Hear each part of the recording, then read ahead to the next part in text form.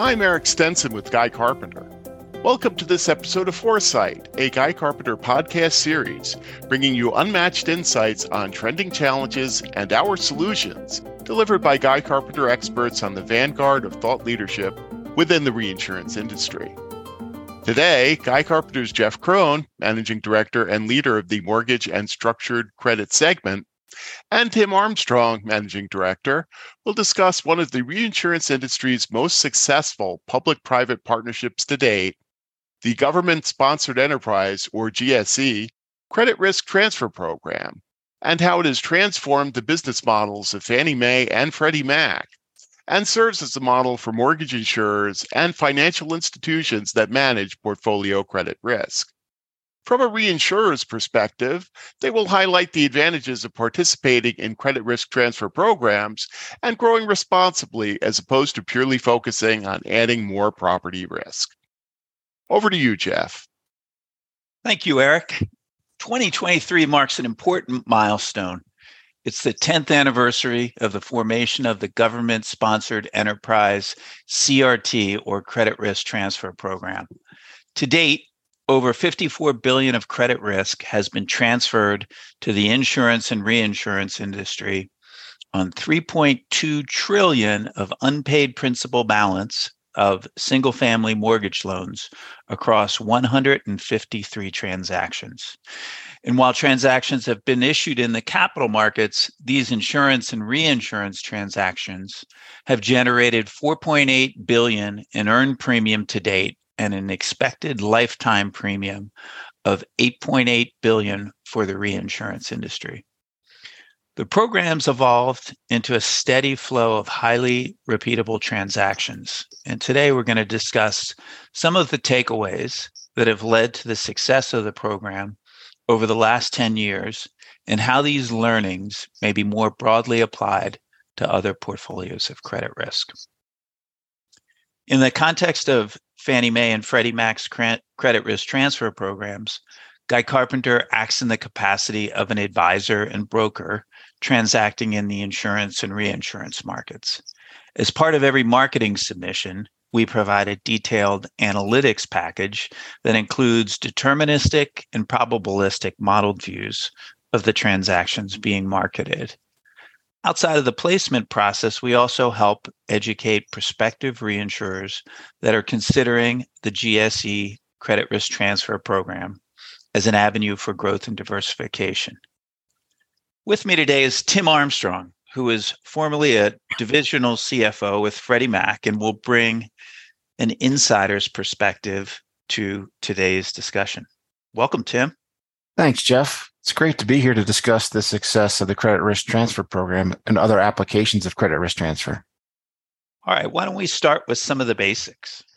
Sure. The acronym GSE stands for Government-Sponsored Enterprise, which we will use to refer to Fannie Mae and Freddie Mac collectively.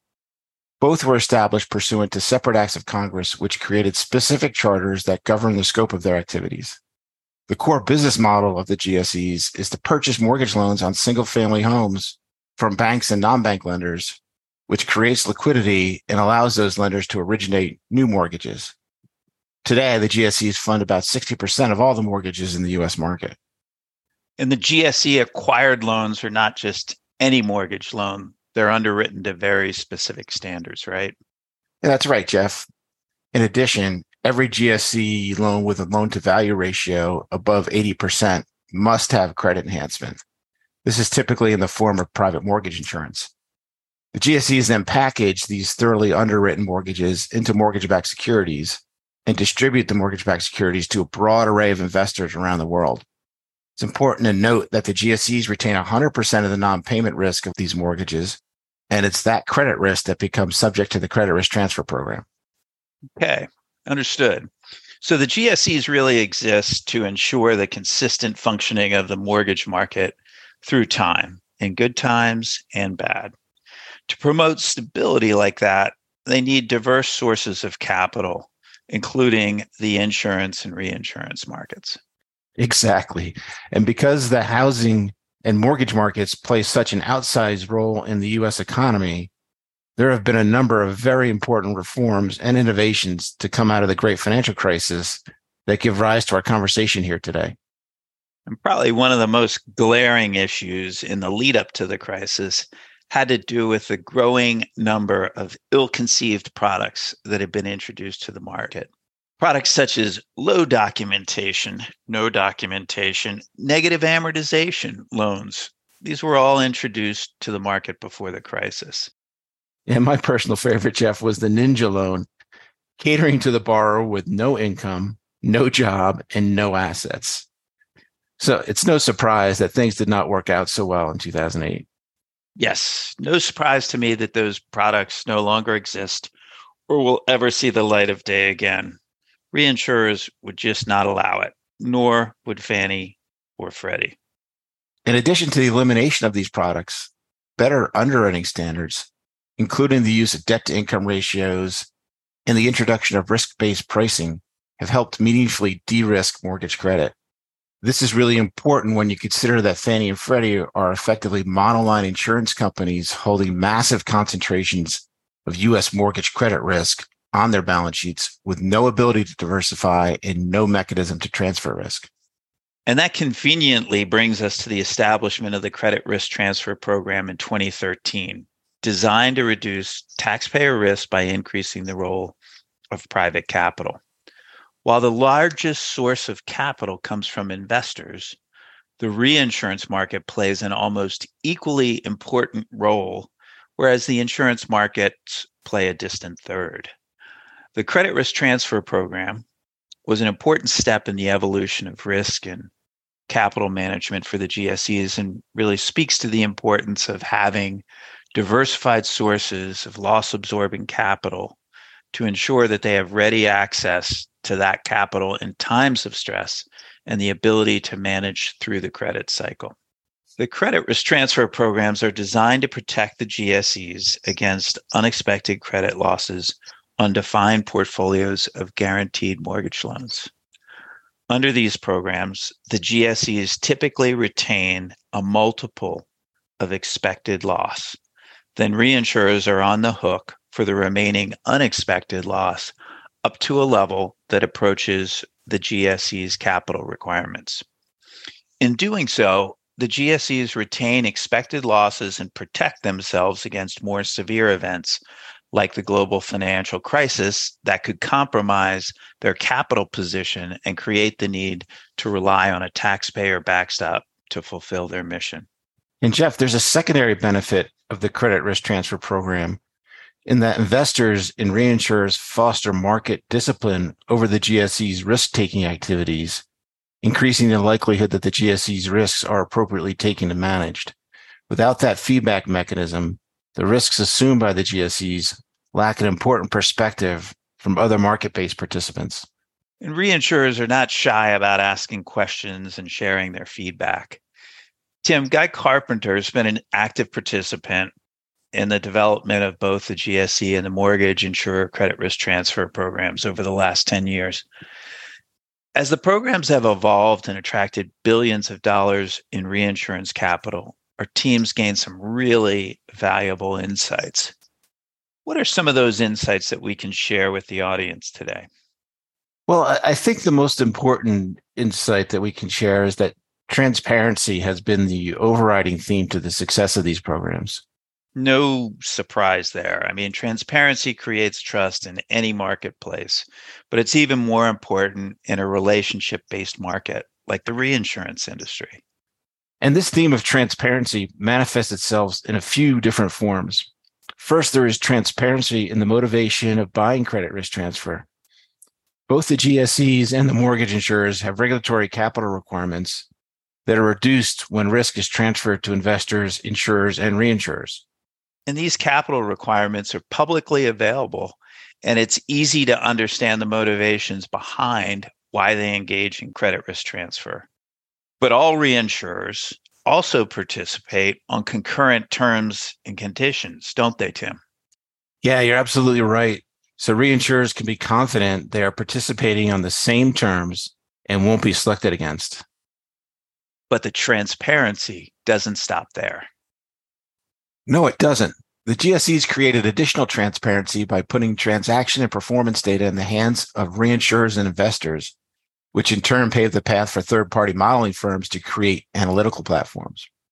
Fannie Mae's data is additionally available through their Data Dynamics platform, and Freddie's data is available through their platform called Clarity. Prior to CRT, performance data was considered highly proprietary and confidential, but releasing data back to 1999 created trust and attracted private capital, allowing a deep market of investors and reinsurers to develop. And while transparency may be an overriding theme, the role of consistency can't be overlooked. The reinsurance market craves consistency. In the last year, Fannie and Freddie have placed over 20 transactions, and the mortgage insurers placed over a dozen. In most years, there's just a steady stream of transactions throughout the year, with each placement looking very similar to the last, not only in terms of structure, but in terms of underlying credit quality. And you could see that consistency from transaction to transaction. FICO scores, loan-to-value ratios, debt-to-income ratios are all very stable. If you go back in time, you can also see differences from pre-crisis to post-crisis. FICO scores and other credit metrics are dramatically better. Beyond the themes of transparency and consistency, reinsurers find the diversification that mortgage business added to their portfolios to be highly attractive and not materially correlated to traditional P&C lines that are exposed to hurricanes, earthquakes, and flood. Those types of events have not resulted in meaningful losses to mortgage portfolios. And the data is just so rich in this segment, it's easy to analyze and quantify with the tools that are available. I don't think there's a class of business that compares to mortgage in terms of the available transactional and exposure data that mortgage offers. In addition, and unlike other P&C risk, mortgage credit risk offers the opportunity for temporal diversification because of its reliable deal flow, meaning steady participation over time diversifies risk and reduces volatility. Sounds a bit like the concept of dollar cost averaging over time to take the volatility out of investment returns, Tim. Yes, very similar to that. To illustrate temporal diversification, take a mortgage that was originated in 2020 and has benefited from home price appreciation and principal paydowns, not to mention growth in the borrower's income. It has a different risk profile than a recently originated mortgage that has not had any appreciation or principal paydowns. This seasoning reduces the likelihood of default, and it is typically the most recently originated mortgages that are the most exposed in a time of stress. To use your dollar cost averaging analogy, steady participation in mortgage credit risk avoids the risks associated with trying to time the market. And reinsurers also point to the favorable capital and ratings treatment they receive as a result of the additional diversification. Not to mention the favorable return on capital and earnings implications. In fact, one of the reinsurers discloses earnings for their mortgage business as its own discrete segment. For this particular reinsurer, over the last 5 years, mortgage has comprised an average of 19% of its premium, but has contributed 93% of its underwriting income. Whoa, there's more to unpack there, Tim. 19% of premium and 93% of underwriting income from mortgage. I think one takeaway is mortgage has been very profitable, and the other is property casualty has been challenged these last 5 years, and that's consistent with the reinsurance sector composite, not earning its cost of capital over those 5 years. Jeff, one of my favorite stories is about an underwriter who spent his career writing property reinsurance, the largest class of business most reinsurers write. And he lost his company more money than any underwriter before him. Then he switched over to become a mortgage underwriter. And now his colleagues are counting down the days until he breaks even and has made his company more money in mortgage than he lost them in property. Sounds like an epic celebration is brewing, Tim. I think it's time that the dark and stormies be replaced by the tequila sunrise. I hope we're at least invited. But I digress. Switching topics and recognizing that there are different views on the current economic climate, and some are calling for a brief recession, let's discuss how the credit risk transfer program performed through the global COVID-19 pandemic. At the onset in early 2020, there were a wide variety of predictions as unemployment reached 13% and delinquencies rose. Some observers even thought mortgage default rates would reach 25% and that the credit risk transfer programs would be totaled. But the Federal Housing Finance Agency responded by incorporating lessons learned from the financial crisis to ensure the proper functioning of the mortgage market.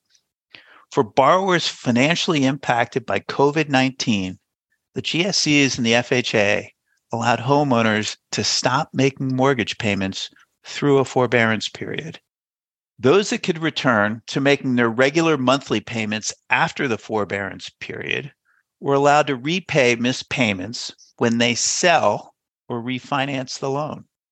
Simple concept, but the forbearance and loan deferral programs have been very successful at keeping borrowers in their homes, preventing foreclosures and other distortions in the economy. This innovative approach can be deployed in future stress response efforts to help maintain the continuous functioning of the mortgage market. COVID represented a stress test for the mortgage market, but losses have been far less than many feared.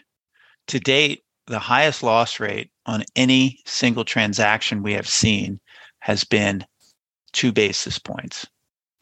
When those losses are considered relative to attachment points that today are in excess of 50 basis points, it's hard to imagine reinsurers losing money, even when you think of the additional losses that may materialize from home price declines. Some of the bigger banks are projecting home prices to decline by 7% or so, peak to trough. We've already realized about half of that decline, so we'll see what happens, but it doesn't appear anyone is running for the exits. 2 thoughts on that, Jeff. First, it's not an accident that despite the current macroeconomic uncertainty, losses are not materializing at elevated levels. It's really a function of all the permanent reforms that have taken place. Second, these are fundamentally regulatory capital trades designed to protect against very remote risk. Understanding the underlying risk and the purpose of these transactions supports that the credit risk transfer market should be thought of as attractive through the credit cycle, and reinsurers who consistently participate across time fare the best. That sounds right, Tim. But do you think the recent events at Silicon Valley Bank will impact the credit risk transfer space? It's the right question to ask, Jeff. But what we know now is that the issues that led to the collapse of Silicon Valley Bank are narrowly focused on U.S. bank balance sheets. 70% of U.S. mortgages are originated by non-banks, which don't rely on their own balance sheets to lend. Now, we may see a general tightening of credit as banks pull back a bit, but credit is already historically tight. We think there's ample capital available to support U.S. mortgage, so we don't see a meaningful impact on credit risk transfer. The success of the credit risk transfer programs and the substantial support of the reinsurance industry has attracted the attention of banks and other financial institutions. But it's clear that not all these financial institutions will be able to unlock the economic value from the reinsurance industry. For some, the reinsurance market will be difficult to understand from the outside looking in. For others, they believe reinsurers should be approached in the same way as investors or even insurers. But the reinsurance industry has its own customs and practices. Risk appetites evolve, and the markets can be fickle depending on who is approaching them. Knowing your audience is key, and that's where Guy Carpenter can bring domain expertise and deep transactional experience. So, Tim, let's wrap this up. What are the key takeaways for our listeners? Well, the attractiveness of mortgage credit risk transfer for reinsurers is clear. It's produced higher returns than any other class of business over the last 10 years. It's uncorrelated to traditional P&C and has a steady deal flow throughout the year. I think those are the key takeaways. And if you'd like to see the evidence behind our podcast today, please reach out to Tim or me. I'm Eric Stenson, and thank you to Jeff Crone and Tim Armstrong of Guy Carpenter for sharing their insights on the Credit Risk Transfer Program and its role in contributing to the stability of the mortgage marketplace. Anyone wishing to learn more or who would like to engage with a Guy Carpenter expert directly should visit guycarp.com and click Explore Solutions. Please look for the next episodes in our series as we address additional themes connected with climate, cyber, and other key issues affecting the reinsurance environment. And thank you to our audience for sharing this time with us and listening to Foresight, a Guy Carpenter podcast series.